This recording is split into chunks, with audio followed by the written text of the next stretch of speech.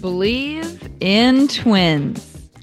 I'm your host, Cammie Raisler, and we are talking all things Minnesota Twins baseball. Good afternoon. Hope everyone's having a great day and ready for some late baseball tonight as the Minnesota Twins head to California. They are in California right now. They'll be taking on the LA Dodgers for 2 late games if you're in the Central Time Zone, and then they will take on the Angels this weekend for a 3-game series. A lot going on, a lot to talk about since I've hopped on last. Obviously, still the talk of the town is that big play at Target Field in the 10th inning against the Toronto Blue Jays.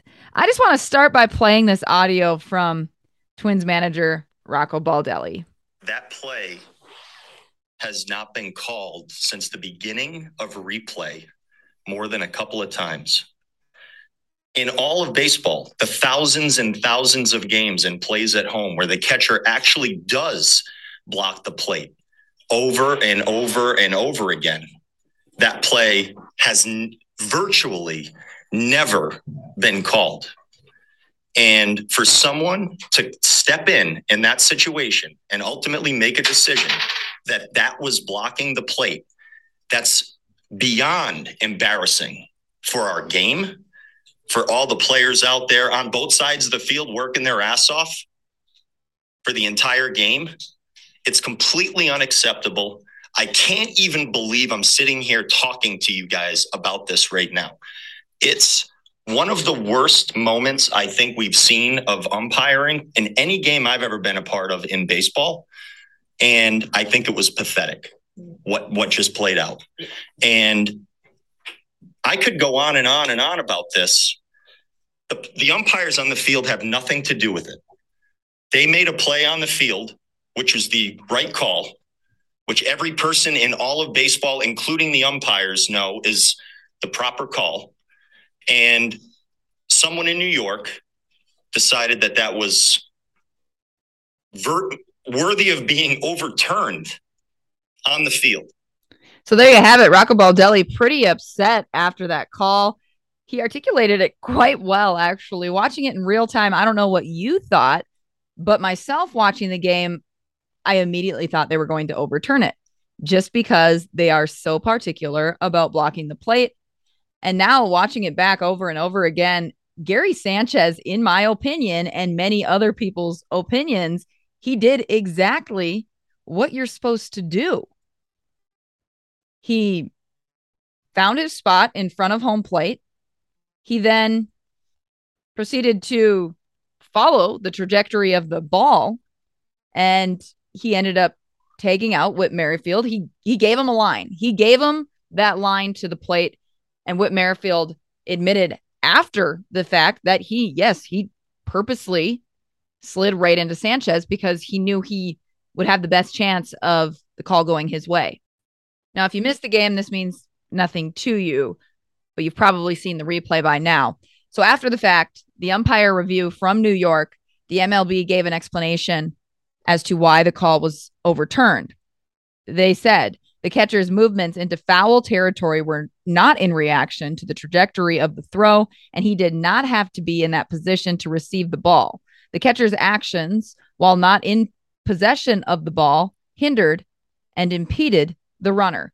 So basically, once that catcher has the ball in his possession, he can then essentially block the plate and take out the runner. He has the ball in his hand. They're saying he didn't do that. Well, now when you watch the playback over and over again, you see that Gary Sanchez did exactly what you're supposed to do in a situation like that. That's what makes this the most frustrating. It's because we tell people how it should be done. The MLB says this is what we want. This is how we want a catcher to retrieve the ball and take out a base runner. And Sanchez did exactly that. And the throw was right on the money. So it's really frustrating to see a call called wrong. Now what? Now what are people supposed to do? What was Gary Sanchez supposed to do in that situation? Just miss the ball? Was he supposed to stand in front of the plate and lean over and catch it like he was on a tightrope? I mean, it makes no sense. So the MLB made a mistake, and they should actually come out and say we made a mistake, because really one guy in New York, whoever it was, made the call, and it was the wrong call. And it completely takes away the point of instant replay. The point of instant replay is to make the call correct, make a correct call, and it has to be definitive. We see it in every sport. We're seeing replay over and over. It's so easy to look at a still frame, but you have to look at the whole play as it happened. Now, Glenn Perkins was on the mic for the Twins that day for that Sunday game, and he had the quote of the day, in my opinion. Rocco gave some good lines, but Glenn Perkins said it's an opinion, which defeats the purpose of having replay anyway. He's 100% right. It's an opinion, which defeats the purpose of having replay anyway. Why couldn't the umpires on the field have an opinion? In fact, they did have an opinion, and their opinion was that the base runner was out. Instead, we went to New York to get another opinion from an umpire. If that umpire was so special, that rule maker was so special, they should just be on the field and make the calls in real time, because it's a lot easier to make a call when you have instant replay. We can all sit at home and do that. So that's my rant about the big play at home. Obviously a tough loss for the Twins. They did have a bottom of an inning there. They didn't get the job done. It was really deflating to see the Twins lose that game when Luis Arraez put the Twins in contention to win that game when he had a base hit in the 9th inning to tie the ball game up. So a devastating finish there for the Twins, who were looking to take 2 of 4 from the Blue Jays instead. No, let me try that again. They were looking to win 3 in a row against the Blue Jays. Instead, that was a series split. The Blue Jays taking the bookends of that 4-game series. I was thinking they did not win those 2 Friday and Saturday, but they won. I was there on Thursday for the Cole Swindell concert. Not a great game on the Twins' behalf. I've seen some bad Twins baseball lately in person. So I actually was going to go on Sunday, but decided to just stay away because I thought I was jinxing them. A little superstitious there, but indeed they lost anyway. So maybe I was not a factor in any of that. Last time I checked in with you, the Twins were 1 game up on the Cleveland Guardians. That is still the case. The Minnesota Twins, as of Tuesday, are 57-51. The Guardians, 56-52, sitting 1 game back of the Minnesota Twins. The Twins have a tough August, but 20 home games. 20 home games in August, which is great for the home ball club for the Twins. So hopefully the Twins will continue to do well here in the month of August. Trade deadline was also a week ago on Tuesday when I chatted with you last. So let's talk about who the Twins got on the trade deadline Tuesday. Of course, they got Jorge Lopez from the Orioles. He is now the Twins closer. They got Tyler Mahle from the Reds. And they also got Michael Fulmer, who was with the Detroit Tigers. He's a bullpen arm for the Minnesota Twins. It was interesting because they were playing the Tigers at that time. So I know I have a friend that's on the grounds crew there for the Minnesota Twins, and Fulmer came out wearing Twins gear. He was wearing his Twins uniform at batting practice. So he got some grief there from the Detroit Tigers. Those were the big moves for the Minnesota Twins at the trade deadline, making some big pitching moves with those 2 bullpen arms, and then Tyler Mahle, a starting pitcher for the Twins. Also, we know that Miguel Sano is now on the 60-day injured list. We have Alex Kirilloff also on the IL for the remainder of the season. He's having surgery on his wrist. So another season-ending surgery for Alex Kirilloff. His health will continue to be a problem. It will continue to be speculated for the Minnesota Twins. So we will see how he heals, how he goes down the road with that recovery process with his wrist surgery that is taking place.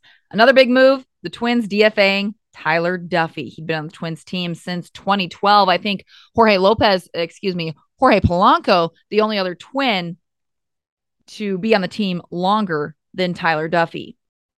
So let's take a look back. I actually interviewed Tyler Duffy in 2013. So he would have been a newer player on the squad, really down to earth guy.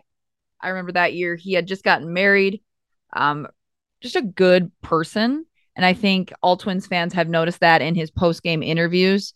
The guy will go and blow a game and he'll come out and he'll face those tough questions and he'll answer them to the best of his ability. So he's a good person all around. He's had a rough season. He was a fifth round pick by the Twins back in 2012. He became a starter in 2015, and it looked like he would be a starter down the road, but the Twins really just struggling throughout the mid 2010s into the past few years. They've had some rough starting pitching. They've had some rough relief pitching. So he definitely is a key player.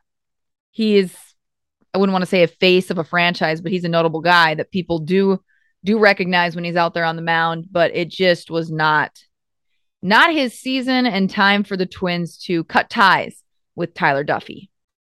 So what did that mean? Well, that meant Cole Sands was given another chance to make a name for himself for the Minnesota Twins. He's a right-hander. He is still, I think, number 13 on the Twins prospect list. He had a great game against the Toronto Blue Jays, the one that finished there in extras. He went 3 scoreless.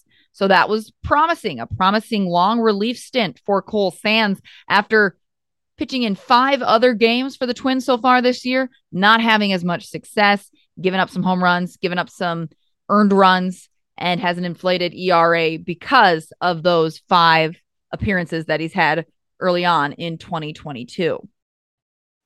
Unfortunately, I'm running late for work, but I do want to touch on a couple other things. I mentioned the Alex Kirilloff surgery, okay? So Alex Kirilloff's season is over. This is for the second year in a row. He tore a ligament in his right wrist in May of 2021, and he's really struggled to come back from this injury, and it's not going well for him. He was shut down for the season last year. The Twins weren't in contention for anything. He decided to have surgery.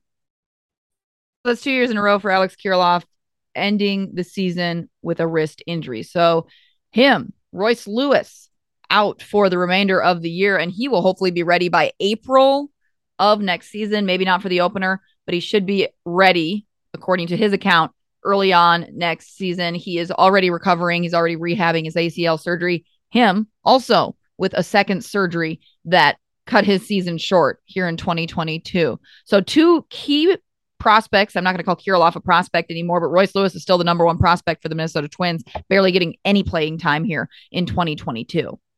So 2 guys that everyone will be watching for 2023 because they are 2 of the main players, both injury prone. So we have Byron Buxton injury prone, Royce Lewis injury prone, and Alex Kirilloff all dealing with injuries and recovering from those injuries.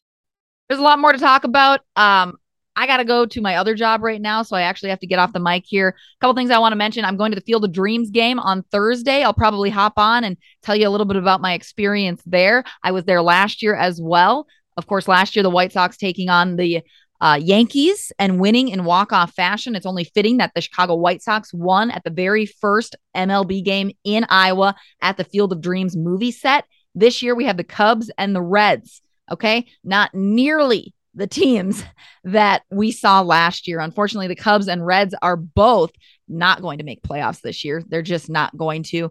They'll get the draw from the Iowa fans that are Cubs fans, but it's just not as exciting when you don't have those key players like we saw last year with your Abreus, your Judges, your Stantons at the field. So it'll be a good experience. Again, they're really trying to revamp the Field of Dreams movie site. Frank Thomas, the Big Hurt, playing a big role in that. They're going to build some new fields around there. Some folks in Dyersville not excited about it. Other folks are excited about it to bring more people into the area to really see that original movie set. If you haven't seen the movie, check it out. It's a great film. It's one of my favorite baseball movies, so I'm excited to check that out as well. Again, the Minnesota Twins taking on the Dodgers for 2 games. They are heading to the Angels for 3 games over the weekend. Then they're back at home against the Royals. Have to pick up big wins against the Royals because the schedule for August is challenging for the Twins here down the stretch of August, with the Astros, Giants, and Red Sox to round out the month. The Rangers in there as well after the Royals series. So the Minnesota Twins looking to capitalize in LA. Hopefully they can take some games from these decent LA teams, Dodgers especially good. So hopefully can take at least one or maybe two from the Dodgers. That might be a stretch, but hey, why not? We're all cheering on the Minnesota Twins. Hopefully they can get healthy and get some players that can be in the lineup every day. I was at a game last week. I was at that Thursday game. I mentioned Cole Swindell performing after the Twins lost, but their starting outfield was Mark Contreras in center, Jake Cave in right, and Nick Gordon in left. Hey, they're doing all right, but that's not your big league starting lineup. That's St. Paul. That's St. Paul playing in a big league game. So the Twins need to get some guys healthy and really need to capitalize on some players that can be everyday players. I will leave on this note, though. Nick Gordon, this man's been electric. This man plays all over the field. He steals bases. He hits home runs. He's got some pop in his bat, and he's a good guy to have in the clubhouse. So Nick Gordon, that's my man from this season that I did not expect to be so successful and bring so much to this ball club. Again, I got to go to work. I got another job that I got to do. So that's all for me for today. Believe in the Minnesota Twins. Believe in Twins. They're going places this year. They got to have a good month in August to do so. I'll check in with you hopefully on Thursday or maybe on Friday of this week to recap the Field of Dreams game and what's been going on with the Twins at the Dodgers. Twins have 2 games against the Dodgers. They're off on Thursday, so you can watch that Field of Dreams game. It's on Fox. All right. Everyone have a great day. Thanks for joining me. Do you believe